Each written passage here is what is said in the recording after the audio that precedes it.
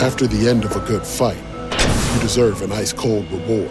Modelo is the mark of a fighter. You've earned this rich golden lager with a crisp, refreshing taste. Because you know, the bigger the fight, the better the reward. You put in the hours, the energy, the tough labor. You are a fighter, and Modelo is your reward. Modelo, the mark of a fighter. Drink responsibly. Beer imported by Crown Imports, Chicago, Illinois. Everybody in your crew identifies as either Big Mac Burger, McNuggets, or McCrispy Sandwich. But you're the Filet-O-Fish Sandwich all day. That crispy fish, that savory tartar sauce, that melty cheese, that pillowy bun. Yeah, you get it. Every time. And if you love the Filet-O-Fish, right now you can catch two of the classics you love for just $6. Limited time only. Price and participation may vary. Cannot be combined with any other offer. Single item at regular price. Ba-da-ba-ba-ba.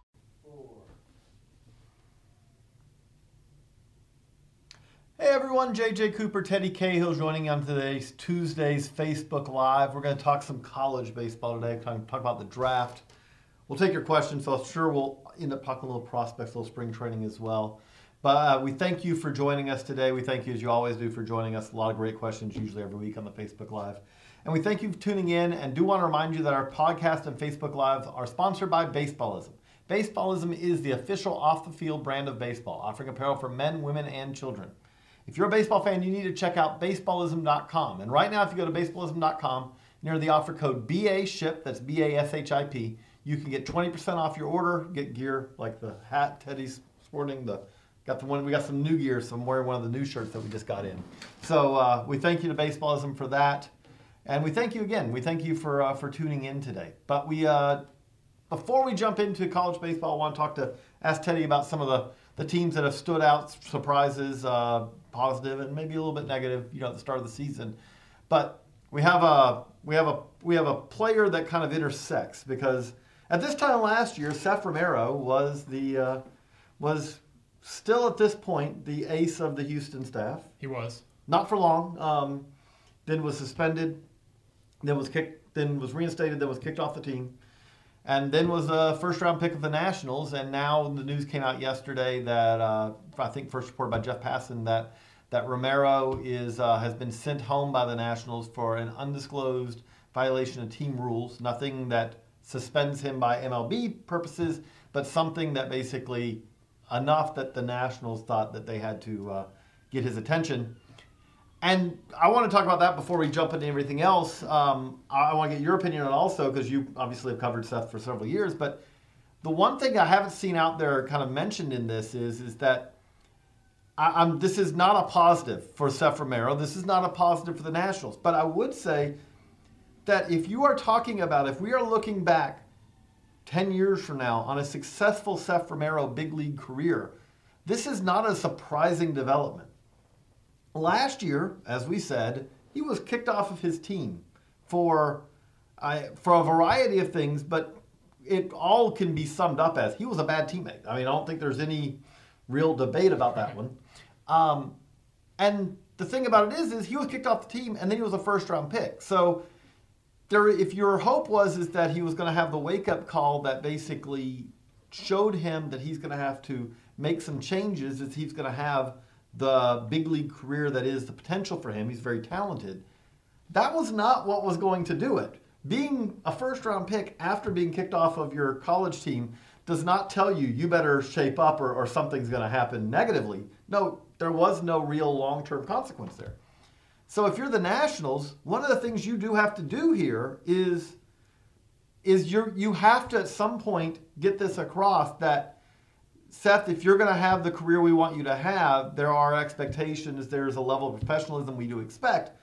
And this is part of that process. Again, it's not something where you go, hey, this is a good thing for Seth Romero or the Nationals. But I would say that I do not see this as in any way surprising.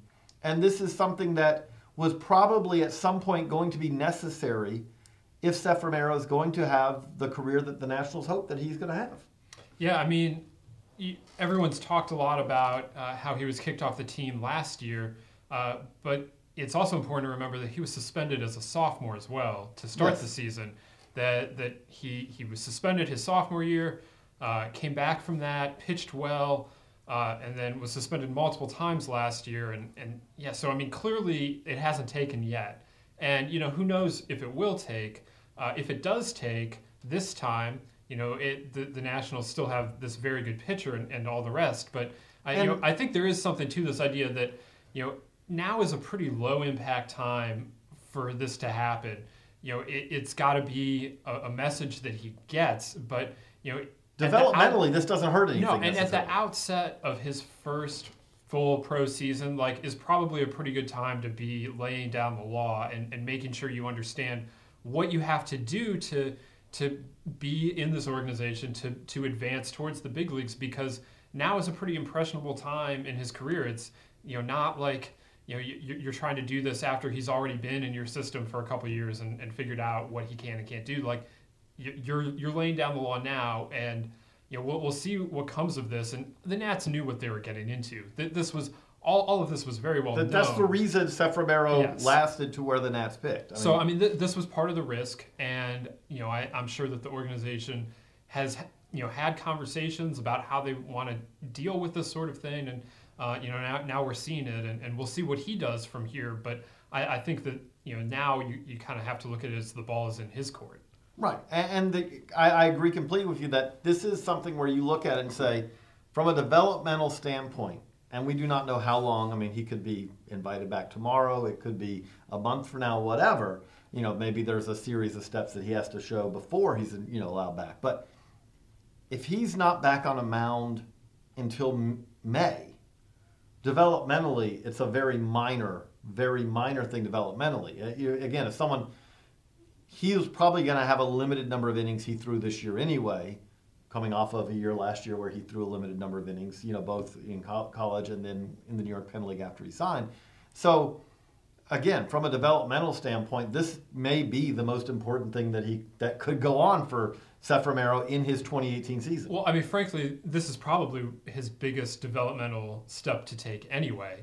He's pretty well along on the mound. There are things he can work on there, but it's definitely more of a mental thing at this point that needs to be worked on. And, this could very well be the most important development of his season, of his pro career, is how he learns from this, if he learns from this. And there is a certain extent of growing up. I mean, again, He's 21. You can go too far the other way and basically make it seem like that these 20, 21-year-olds are 12. No, I mean, he's 20, 21.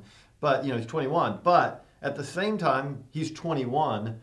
And there are a whole lot of us who are more mature at 24, 25 than we were at 21. I'm one of those.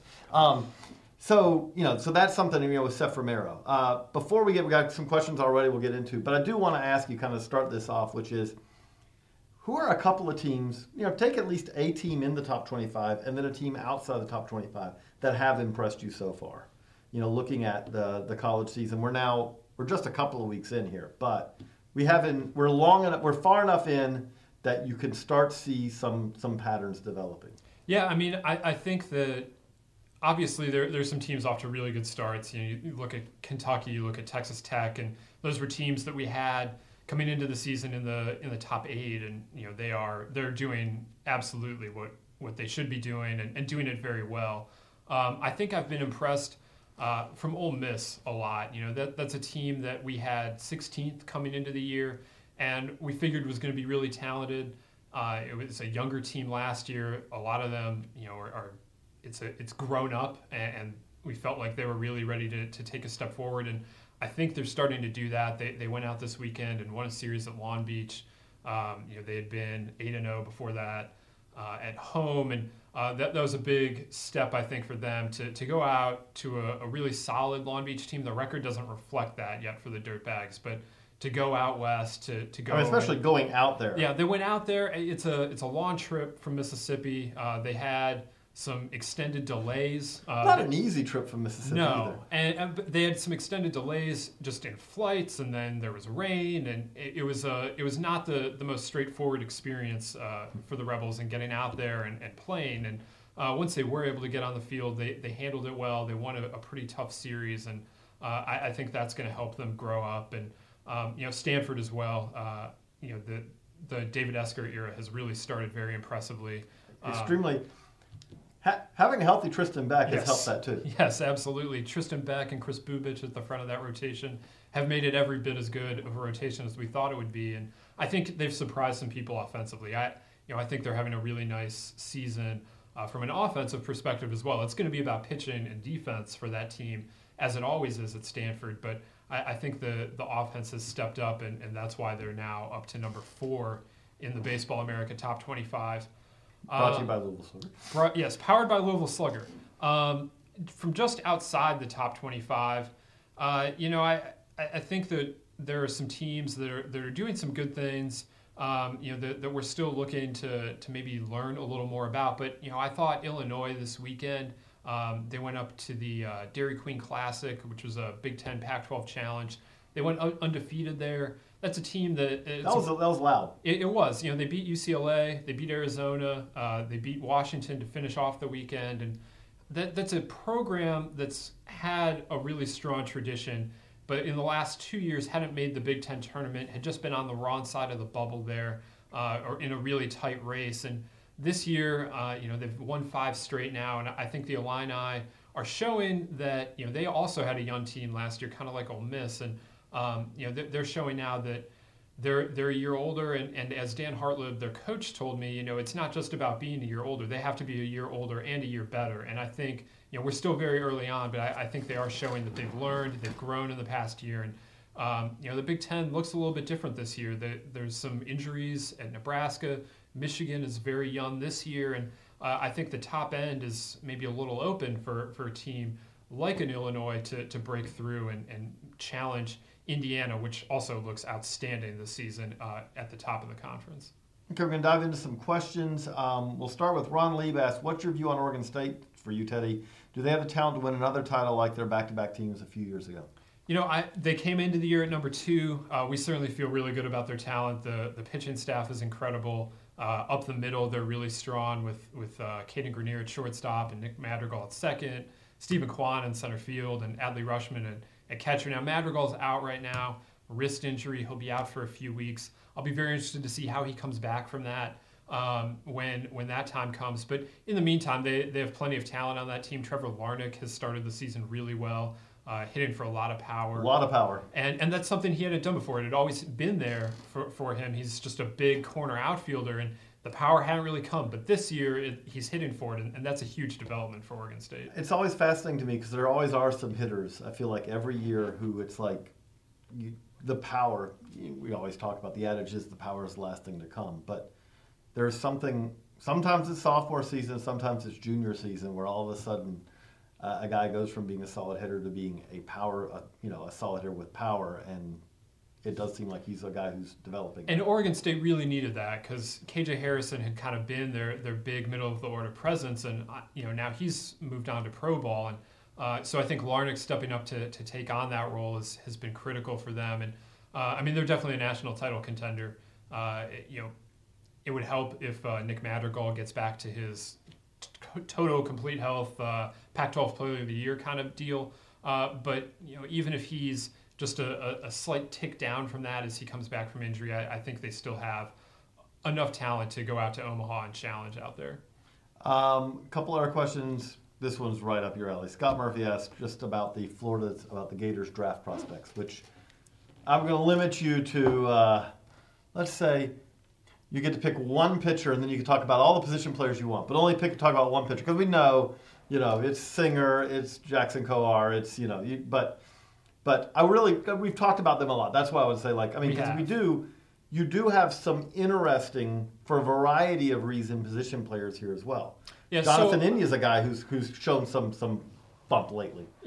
Real quick, the pitchers, Singer and Coar, those two pitchers, those are your top 10 prospects. Mm-hmm. Those are, they're doing. It has been maybe not quite as easy for Singer in the first few starts, but the talent's still there. Coar is doing fine. Those guys are where they are in the top 300. Moving down from that, Jonathan India has been very intriguing this season. He's hitting very well. He played third base basically exclusively his first 2 seasons at Florida, with Dalton Guthrie playing shortstop. Now, he had expected to stay at third base. But they'd worked him out a little bit at shortstop because Brady McConnell, very highly touted freshman, comes in and is expected to replace Guthrie, but he just hasn't been hitting so far. So India has slid over to shortstop.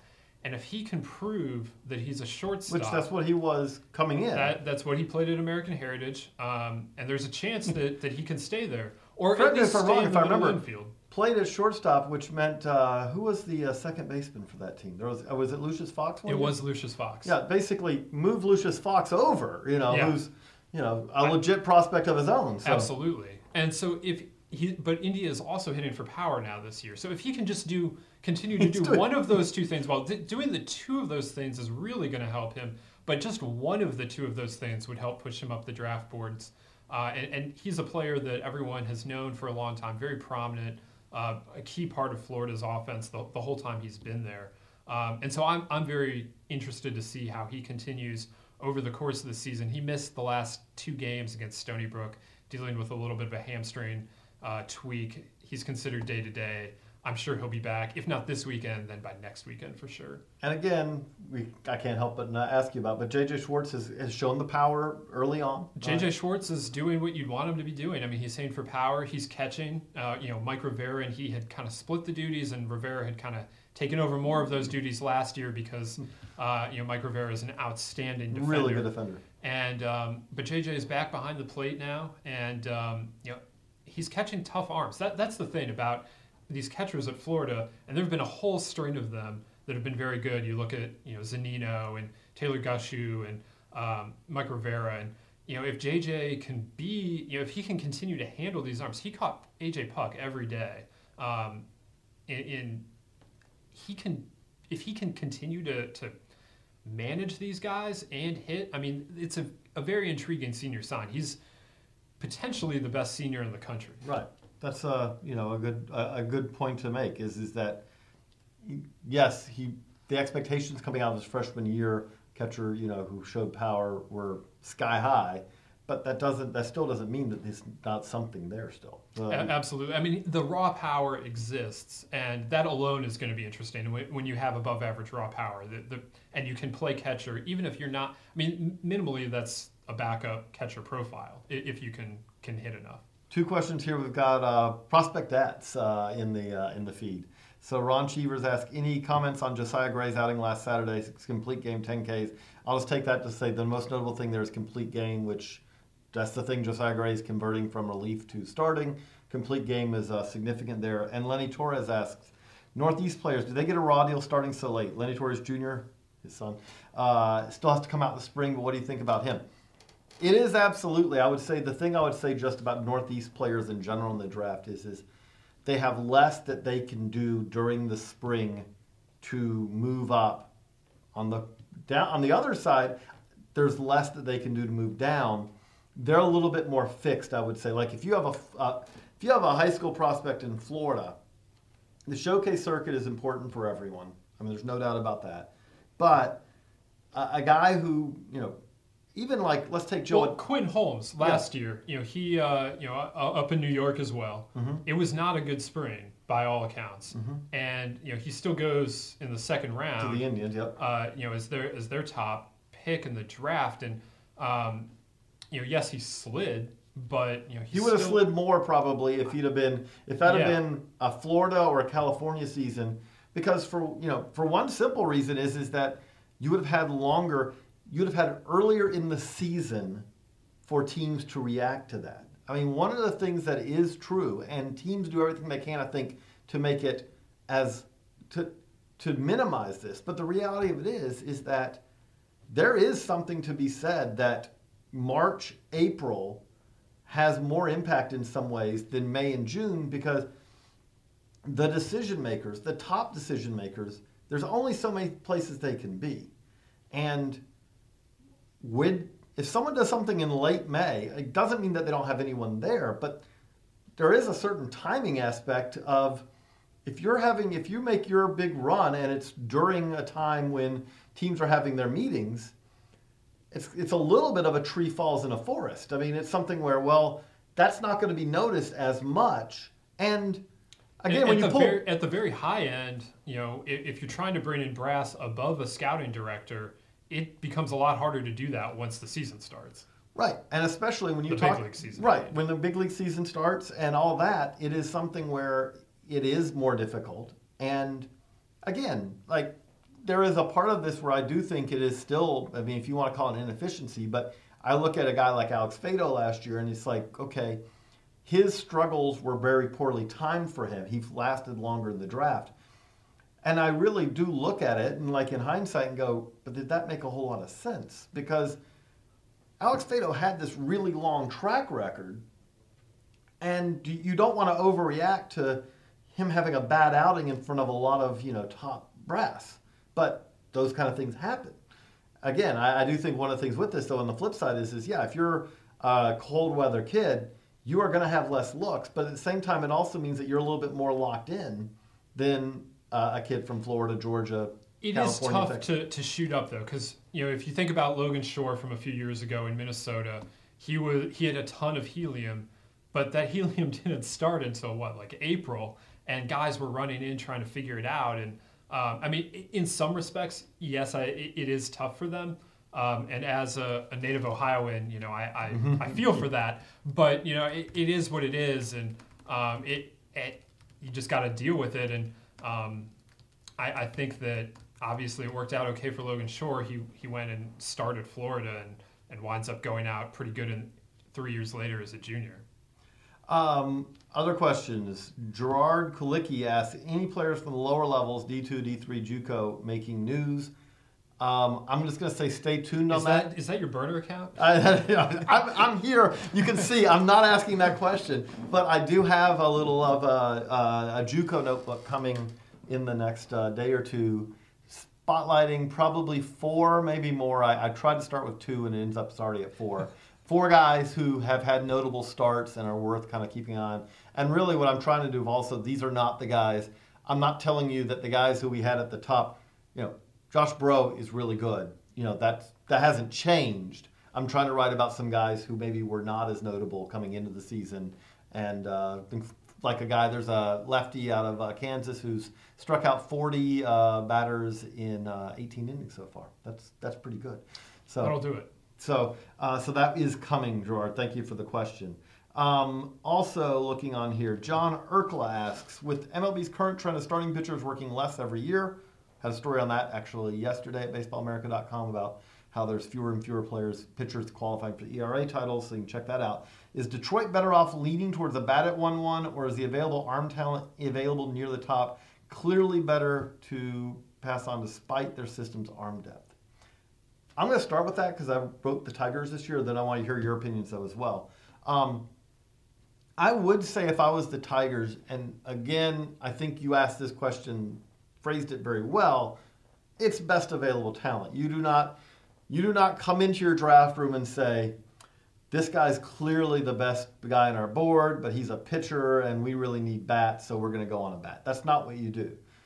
But if you are the Tigers and you get to your draft meetings and you say, much like last year, and I know different teams probably had different rankings at the top, but if you looked at last year's draft and you said, we feel like that there's a group of 5 guys who all can make a case to be number 1. I feel like that was true last year. Brendan McKay, Kyle Wright, Royce Lewis, Hunter Green, and Mackenzie Gore. I feel like there was those 5, and then there was probably a little bit of a drop-off after that.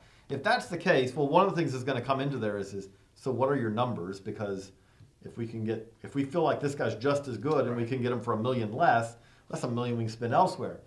But I do think if you also boil it down, if there is a college bat that you consider to be equivalent talent to the Shane McClanahans and the Brady Singers of the world, I do see the argument for the Tigers to go in that direction because, as you note, I mean, they have Alex Fado, they have Matt Manning, they have Franklin Perez, they have arms, Bo Burrows. That's their top 4 prospects in the system.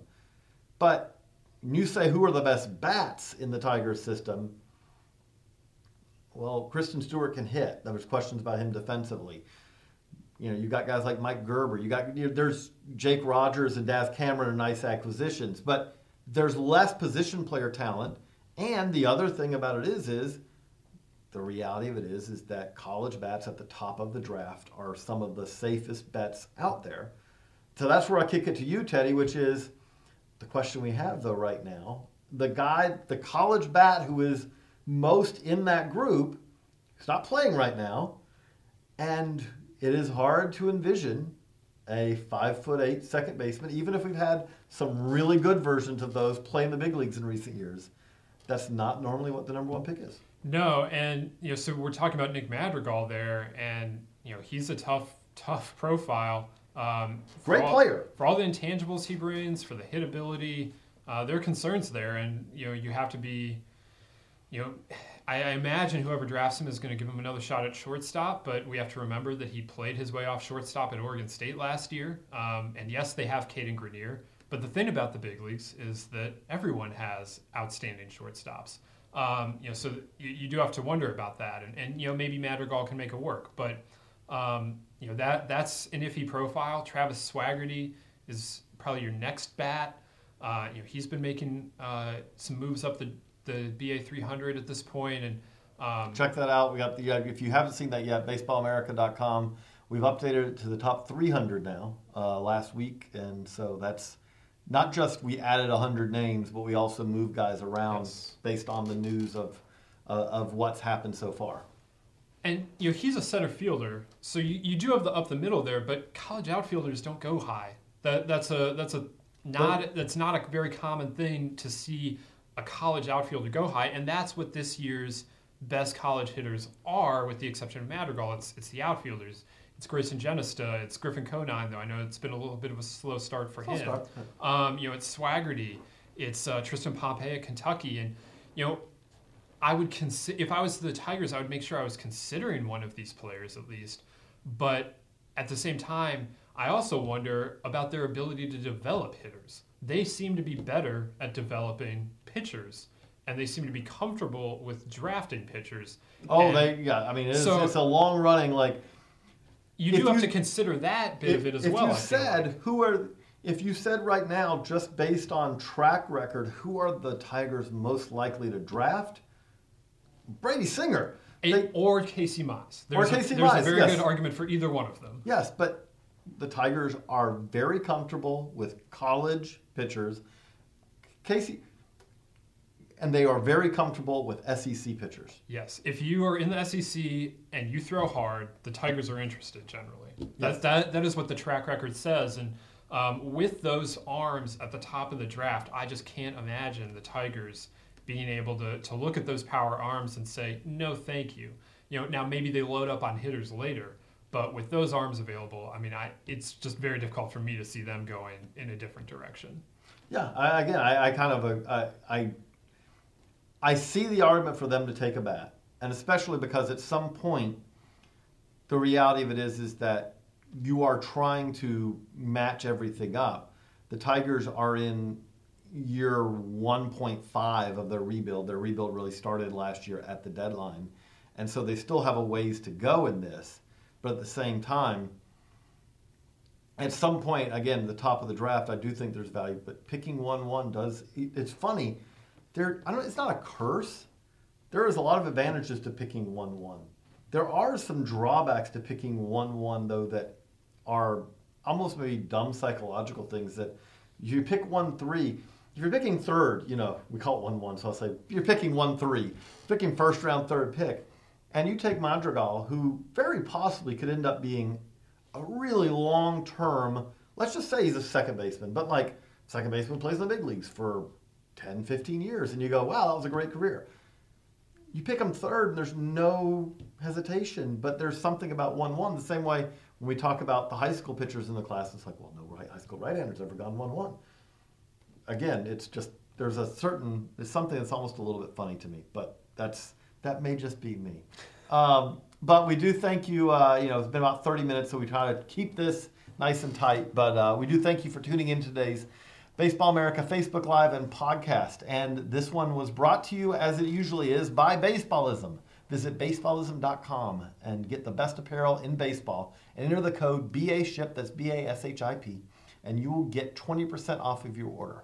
For Teddy, I'm JJ. We thank you for all the questions. We'll be back again next week with another Facebook Live. So long, everybody.